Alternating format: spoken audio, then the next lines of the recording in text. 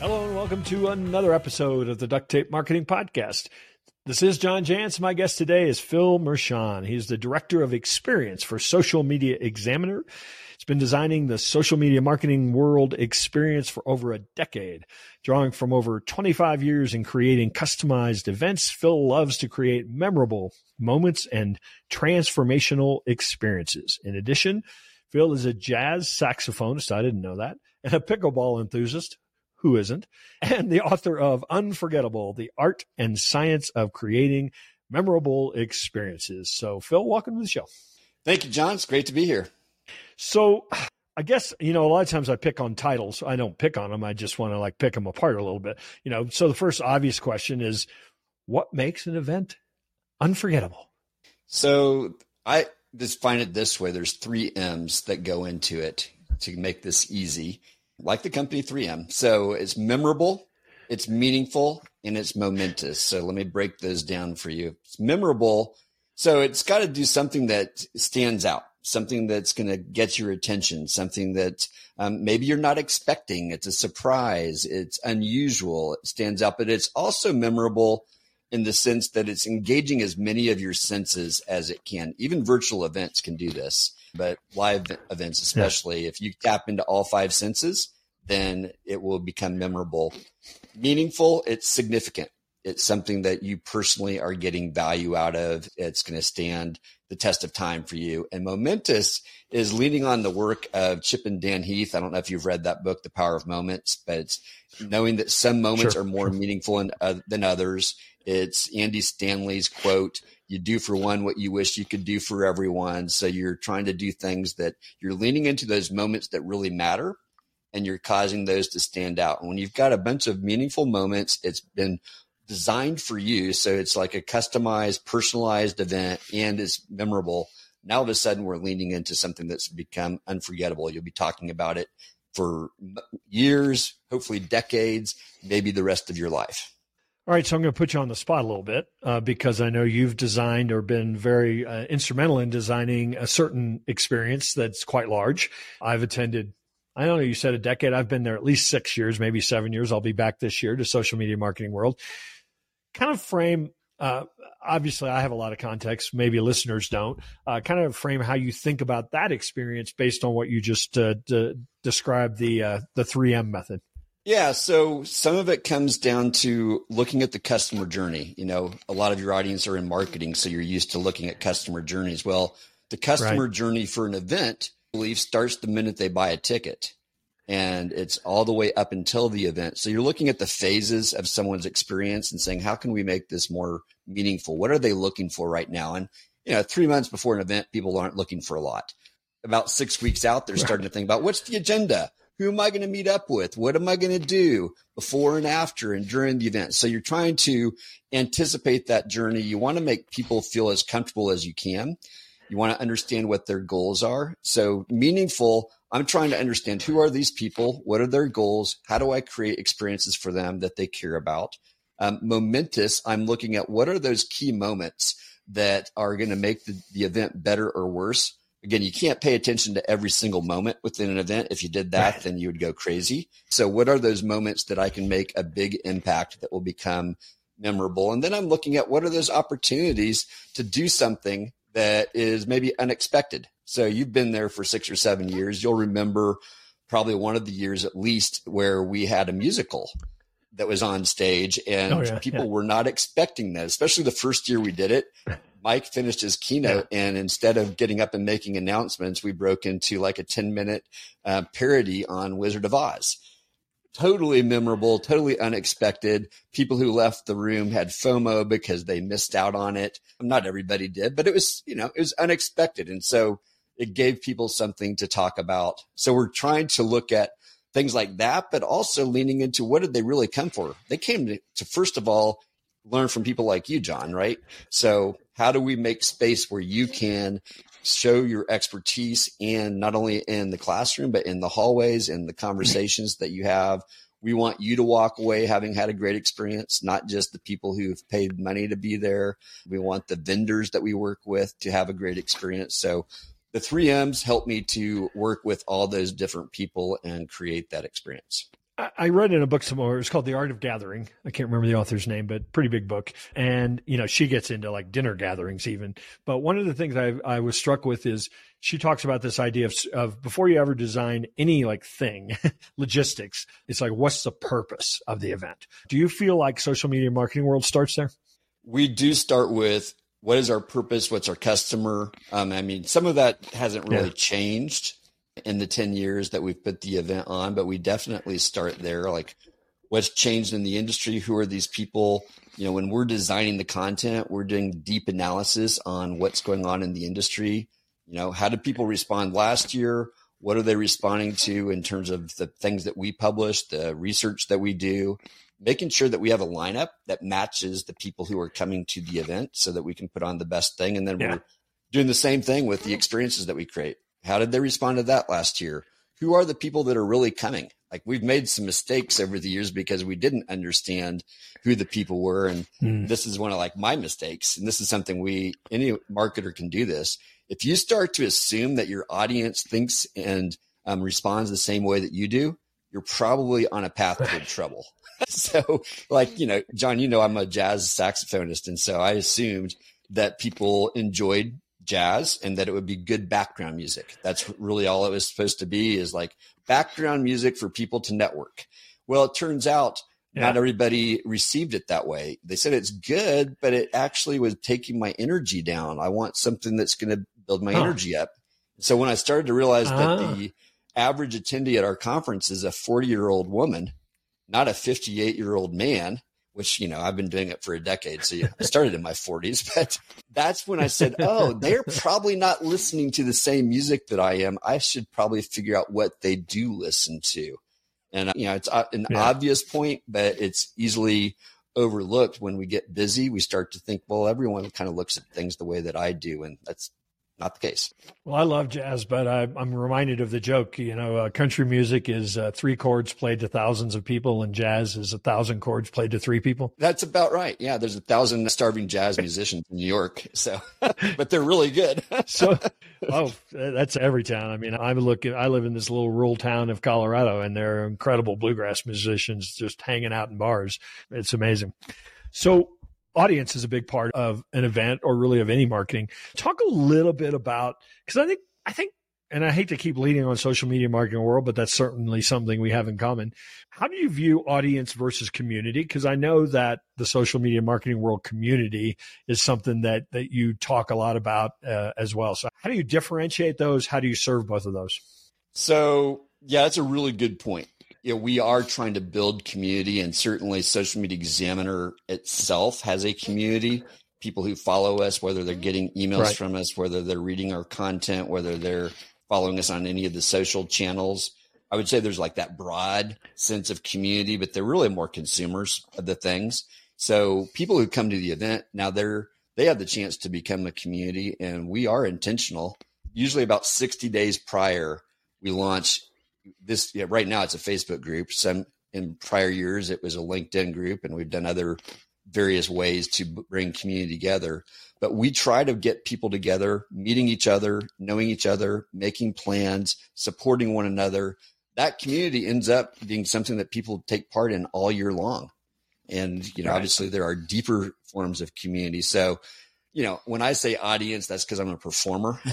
And so when I look out, from a stage out at a group of people, it's an audience, but we want them to support each other as if they're community, they know each other. And there's clearly different levels of that emerge based on people's own behavior, but also by our intention. We get a group of people that their whole job is to help people make connections before the event and while they're on site. And it's actually 2 different teams of people. That's what they do. Make connections with people and help them meet other people like themselves, or that would be supportive of them. Yeah. So we focus primarily on a physical event, which obviously is an experience, but, we have customer experience and we have employee experiences. What are some ways that Unforgettable could be applied, to those environments? So I think, again, this principle of doing something that is unexpected or beyond expectations might be a better way to say it. I heard someone say creating little moments of wow. Because I think that in customer experiences, that's what you can do. Like when someone clearly goes above and beyond. I had this happen with an insurance company yesterday, John, where I was trying to get some information and a lady literally spent an hour on the phone with me while she made all the phone calls for me to all the places and just let me stay on hold so that I didn't have to go chase this information down myself. To me, at the end of that hour, I was like, okay, yeah, I spent an hour, but I actually probably only spent 10 minutes talking to her while she did all the work. I was wowed by that. So she went above and beyond my expectations. So I think that's one of those things we can do in customer experiences, even in like employee engagement. I think if we get to know who the people are and listen to them instead of assume, we can start to create unique experiences. Like if I knew when your birthday was and I happen to know that you're a Chiefs fan living in Bronco country. I think we did this for you one year, didn't we, John? Didn't I buy you a hat, a Chiefs hat or something like that? When I know I've done that. You did. Yes. Yeah. So I think, when you get to know people and you buy things for them, they don't have to be expensive, but you do something special for a birthday or for a celebration. Like those are things that when they're not expecting it is when it's the best. Hey, have you ever tried to hire freelancers and found that the quality of work was lacking, or you got all the outsourcing excuses as to why the work didn't get done on time? Well, Desk Team 360 has revolutionized the outsourcing game with their insourcing program that eliminates all those frustrations and excuses. You get unlimited graphic designs, website funnels, CRM, email automation, integrations, automations, really anything that requires you to log into software. Imagine all the time and frustrations you can save from trying to get your tech work done properly. We use Desk Team 360 every day in our business, and so I've negotiated you a 10% deal. That's right. Just go to deskteam360.info. Book a discovery call, and you'll receive the special Duct Tape Marketing 10% off because, hey, your pal John always takes care of you. So that's it. Go to deskteam360.info and book your call today. So technology has kind of crept into everything, including experience. I mean, we're doing a lot of events virtually now. There's some things, advice or best practices, knowing that in some cases we're not going to get together and hug, we're going to do this. Well, number one, I think when you're doing things virtually, we know that people's attention is very short. So you've got to keep things moving. You've got to have some things that you're interrupting patterns that keep their engagement. Yeah. The same is true for you, John, when you're speaking on a stage, I'm sure. Like you probably are having to design your talks in a different way than you did 20 years ago because people are not sticking with you. But I think in virtual environments, it's even more so because, before this call, I had 20 tabs open. You told me to shut them all down through the app that you sent me. So I did, but I could have 20 tabs open and then I'm tempted to go look at one of them when a notification shows up. That's what's happening in virtual events. People are being tugged by things on their screen as well as in real life. Most of us are working remotely anymore. And so there's things happening in our real life that the dog's barking, the cat, the kids are crying, the other phone's ringing. So I think that's one of them is like looking for ways to keep the content engaging. That could be the visuals that you're using. That could be, you're interrupting patterns by telling a story. Stories are awesome. But it could also be just the way that you present something. One of the things I did, the core analogy in the book, John, is about baking bread. So in one of the talks that I did, I actually had a table set up on the stage and I had all the ingredients for baking bread laid out there and I mixed it together on the stage while I talked about the importance of each one of these ingredients. And then we had some real life lessons where I didn't have enough water. I had misdiagnosed how much I needed because the recipe I used was not fully accurate, which was a great learning because if you don't have enough water, flour or the dough becomes very lumpy and some of it just the dough or the flour never gets folded in. Well, water is communication. So if you don't have enough communication, people are getting left out. People aren't getting folded in. The whole experience is going to have clumps of good stuff and bad stuff. And so it's just like this great visual learning that we had right there on the stage, on the screen, because it was on video too, where people got to experience, that's like real life right there. Yeah, especially at events. I mean, you can plan all you want, but something's going to happen, right? Something's going to happen. So I'm sure I don't know if you get this question all the time, but I'm going to ask this question. A lot of folks are cutting back on budgets and things, and easy place to cut sometimes, or frills at events. But a lot of that goes because we're not measuring, the success. So talk a little bit about how you measure success. I mean, let's say our goal is we want people to be engaged and energized and happy. I mean, how do you measure stuff like that? Funny enough, I was on a call yesterday with some people at Google XI, and their whole goal is try to improve engagement at events. Like Google is putting aside a lot of money to help events get better at what they do, and particularly serving the neurodivergent communities. But there's a company out there that can measure people's delight through their face at an event. So like if you're online or even in person, they had cameras set up, and they determined that 8 out of 17 sessions that we did had above expectations in terms of people's delight in what was happening. And that's based on smiles in their eyes and who knows what, all kinds of things. So there's that level of measurement that can be done. That's kind of next level. And that's probably something that's coming where all of us can do it. But I do think it's the surveys that you do, and, what questions you ask obviously will need to be things that you're going to act upon, but they'll tell you, did they really enjoy the way you did this or that? And so that's, to me, very important. Yeah. We send out several surveys after the event to understand the quality of the content. Like that's obviously what people paid for. So we measure that. We want to know every single session, how did they do? Is there any feedback that we want to give the speaker so that they can get better at their craft? Because I think every speaker, should want to get better. If they don't, then maybe they ought to stop. But we're also looking at all the other things, the intangibles. What did they care about? I had this vision that people really cared about the quality of the video on a camera in the recordings. Then I went and looked at the data of what people told us, and nobody mentioned that. Maybe they don't care about it as much as I thought they do. I mean, we do expect to see faces, but what we're really there for is the learning. Maybe we don't care to see what the speaker looks like when they're saying, here's how to do a Facebook ad. Yeah. Yeah. So you started to go there, and I was going to ask you about, because here's, I think, a real opportunity for a lot of people. I think a lot of people put a lot of energy into the actual event or the actual experience, but I know that you've hinted a little bit at some things you do to get people fired up ahead of time, and then some things that you do to keep them. Now, in your particular case, you want them coming back next year. You're probably going to do it. You probably signed a contract for 3 or 4 years on that convention center, right? So what are some things you do to get people fired up before they come? And then what do you get them to do to stay engaged with the experience they had? So it wasn't just oh, that was nice. Yeah. So I learned this from Erin King, who used to do social media for the Oscars. And she came up with a 90-day social media plan, which I don't mimic perfectly, but I mimic to the way that works for us.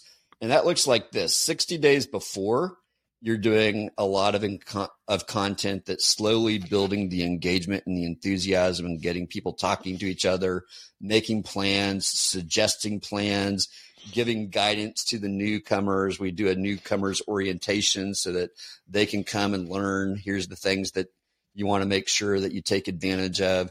Then there's the actual event itself. And so that's also got this, this slow burn. It's kind of like yeast. You want it to slowly rise. So we're trying to get it to slowly rise to this place where, everyone's, really excited and happy to be at the event. When they leave, then there's another 30 days. So we spend 30 days after the event. And most events I've noticed, and ours is included, after about a week or two, the attention drops off dramatically. I've tried to do a 21-day challenge to get people practicing the things that they learned at the conference. Yeah. And I've noticed that it doesn't happen. So this year, we're actually going to make it 7 days. Let's make it realistic, something that people can actually do. Just say, for the next 7 days, here's a prompt, and we're going to do this together, and we're going to have some prizes. We continue to correspond with them, but eventually they become part of the broader Social Media Examiner community again. That group, that Facebook group, does stay open all year long, but we don't keep pumping it with content after 30 days. 30 days we do. We're actively managing it, promoting it. We'll even do some follow-up meetups after the event, but those are mostly just for networking and encouraging people. But I've found that the majority of people, once that 1 week after mark hits, they've moved on to the next thing. So we do everything we can during the event to help them make plans for how they're going to follow through on this. And then they'll get the videos, they get the recordings. We remind them of those things for a couple of months. And that's pretty much where we are. It's not a year-long community for us. I know it could be, but that's just a business decision we're making of saying, you know what, we've got another paid all year long community that's called a social media marketing society. So for us, that's where we want people to be engaged all year long. The conference is more of a seasonal but annual event. Yeah. Well, Phil, this was great. I appreciate you stopping by the Duct Tape Marketing Podcast. You want to invite people to where they might connect with you, and then obviously check out a copy of Unforgettable. Absolutely. So philmershon.com is probably the best place to go. There's a way to get on an email list with me. All of my social handles are there on the top. If you want to buy a signed copy of my book, there's a way to do that directly there, or there's a page /purchase that will give you all the links to most of the places in the United States where you can buy books, and you can support local bookstores or go to the big boys, Amazon, Target, any of those that sell books. They're all there.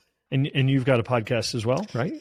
Well, my podcast is currently dormant. So I would say I plan to start one related to events and experiences, but that's going to be a next year project. Well, for people who haven't done it, podcasts are not, are not a simple thing. Let's put it that way. They take a fair amount of work to get right. So again, I appreciate you stopping by, and we're going to run into you soon out there in San Diego.